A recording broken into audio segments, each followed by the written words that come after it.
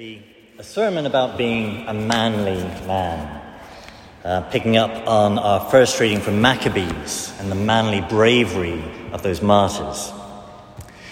And this sermon, it might be a really good sermon, it might be a car crash, we'll find out in a few minutes.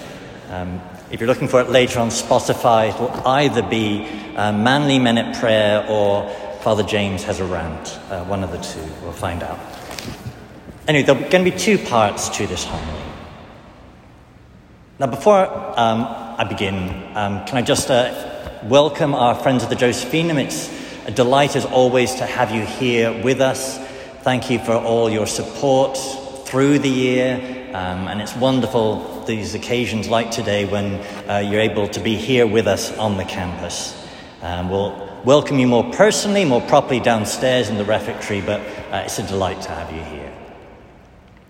In planning this sermon, I thought I'd try and say something. I'm preaching to our men, as always, but say something that will also give you a glimpse of what we try to do in formation with them here, of how there are various things in what we're working at with them that we try to pull together and sometimes struggle to pull together.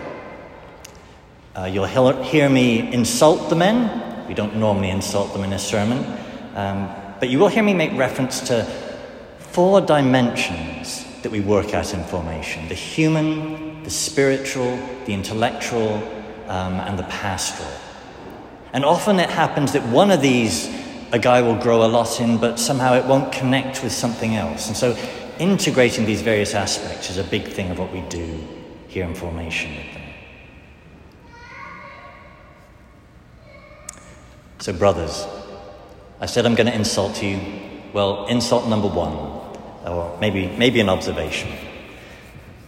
Some of you, when you pray, use little girly voices. Not boy voices, but little girl voices. And this is true of some of you who actually normally are really manly the rest of the time. And so I'd suggest there's some kind of disconnect between your human and your spiritual. So some of you who, drink real beer, bench press 350, then when you go to pray, tilt your head at a girly angle and raise the octave a couple.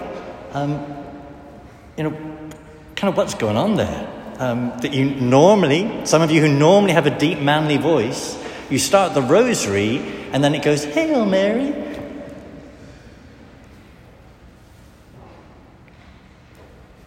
Now, before I proceed, you Americans, I know what you Americans say about the English and manliness, and there are probably a few of you thinking that of all the priests to be saying a few words about this, would it not make more sense to be Father Peter or Father Victor or Father Kasperczek or anybody but the English priest? Well, in a sense, things are so bad that even the English priest sees it as a problem here. A disconnect between the human and the spiritual.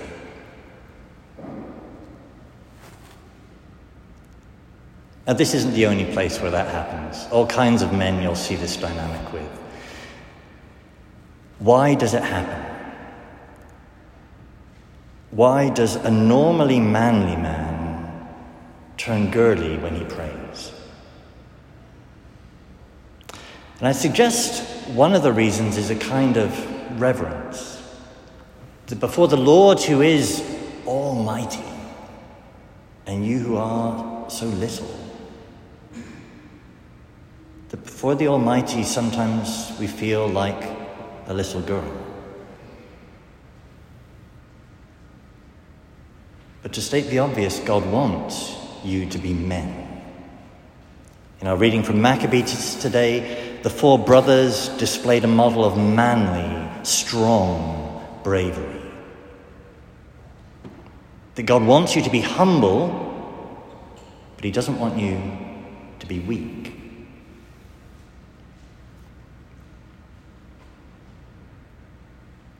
Well, what model might we use to kind of reconfigure the man at prayer? Well, let me give you a model of something that's removed from your current experience How did you behave with a girl on a date?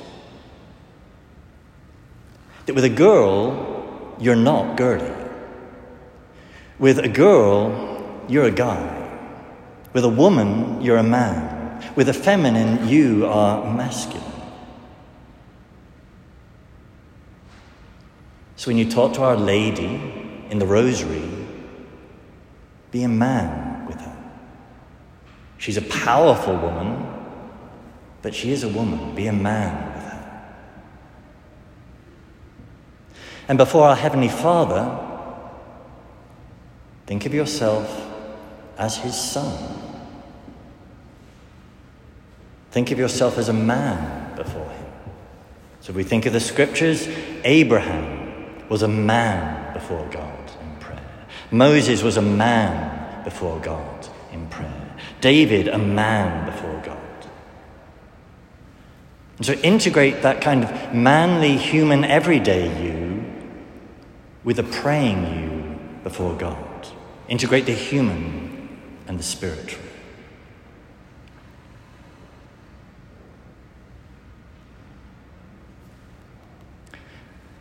Now let me shift in a different direction, that image of being a man. And note that being a man is not being a brute. It's not being some kind of oaf. Again, the image of being on a date with a girl. That being a man with a woman involves respect for her as different. Involves reverence for her as special. Being manly doesn't mean being brutish. If you take a girl on a date, you don't demonstrate your manhood by being brutish with her. If you take a girl on a date and then go back to your male friends and they say, "So, how did it go?" And you say, "Well, I wanted to prove I was a man, so I belched in her face." Well, you wouldn't do that. Now, why am I saying this? Well, if some of us can be girly when we pray, some of us can also be oafish, brutish, and that isn't true manhood either. And oddly, some of you can somehow scan both of these. Brutish in your socializing like a animal man, and somehow also the girly voice when you pray. The real disconnect going on there. And so to repeat how to behave, well, how would you behave with a woman? Like a man. A model for not being girly in prayer, but a model also for not being brutish when socializing with the guys.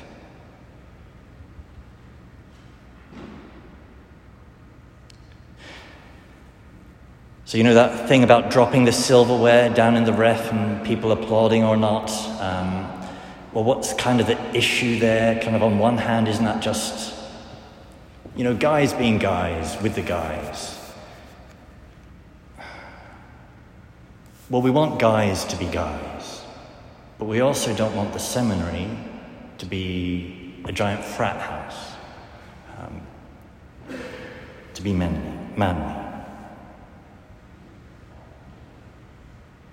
And kind of historically, why at this moment in the history of the PCJ is this an issue? Well, I'd say in some sense it's kind of the great success that we've had in recent years of kind of reversing some previous things. It's been 4 years since Father Bassot was kind of summoned here to kind of address some things here. Any of you who've been here through that time know just how different the seminary is now from what it used to be. He was summoned here after there'd been some sexual scandals, and the very opposite of manliness in some things. And I've seen it elsewhere in other seminaries, and it often happens that in effeminate culture kind of then flips and there's a reaction and you get a kind of brutish manliness. So what we need today is a kind of balance, a manliness, but not a brutishness. So ask yourself where you stand with respect to those two images I've put before you. Do you have a girly voice when you pray, a girly manner when you pray? Are you brutish in your socializing? Maybe ask a friend. You need to ask an honest friend for a difficult question. This might be something too to discuss with your formator, to say, well, yeah, I know I can be a bit brutish in the joking about, I'm going to work on it in this way. And before moving on, let me point out there are a number among us here who model this real manhood so well.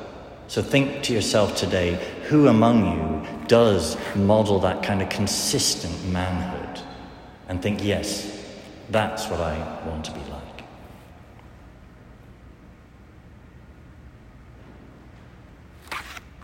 Okay, I said there were two parts to this sermon. That was the first part. That was the longer part. It actually ended up much longer than I was thinking.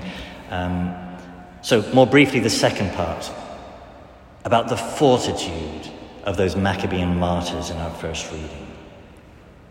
So fortitude is one of the four cardinal virtues. And in pagan philosophy, for Aristotle, the model of fortitude is a man, and in particular, a soldier.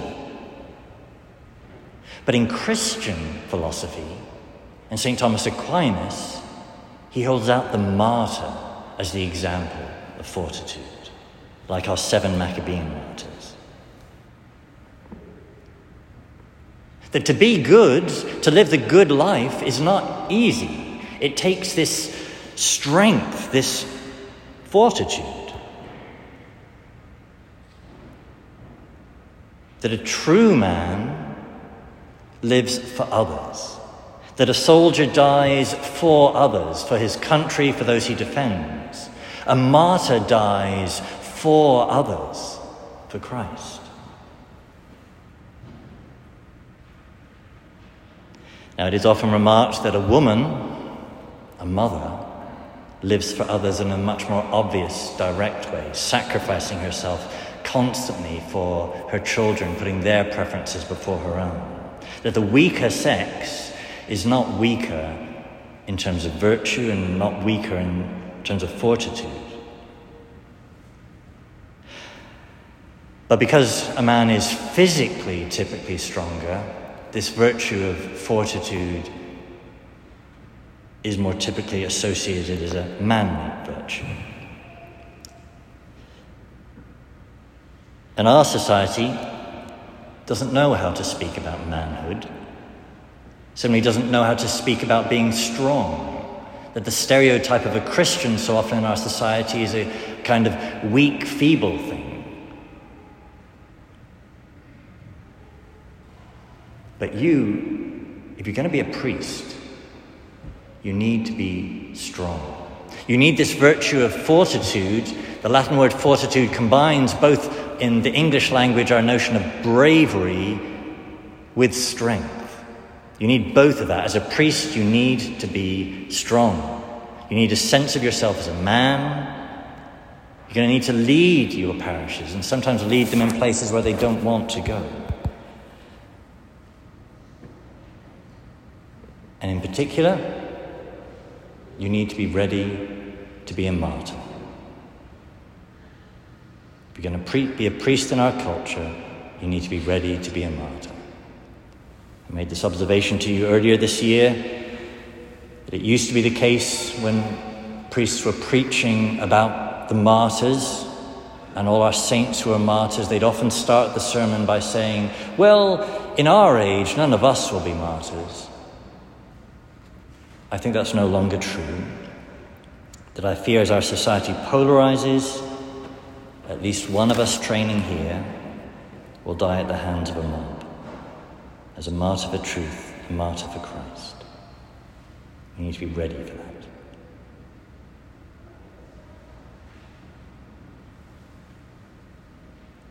Finally, what truth of our faith gives strength to the martyr?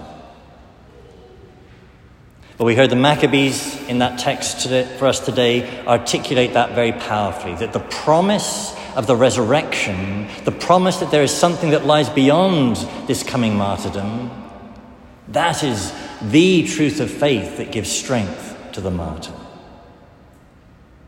To quote one of them in our passage, "It was from heaven that I received these limbs. For the sake of his laws, I disdain them.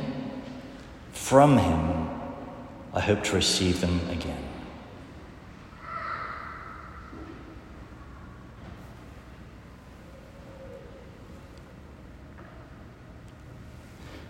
To sum up, back to where I began. Manly men. At prayer, being a man before Our Lady, not a little girl with a girly voice. Being a man before God our Father as his Son. In socializing, being a man, not a brute, a man fit to be with a woman, not an oaf.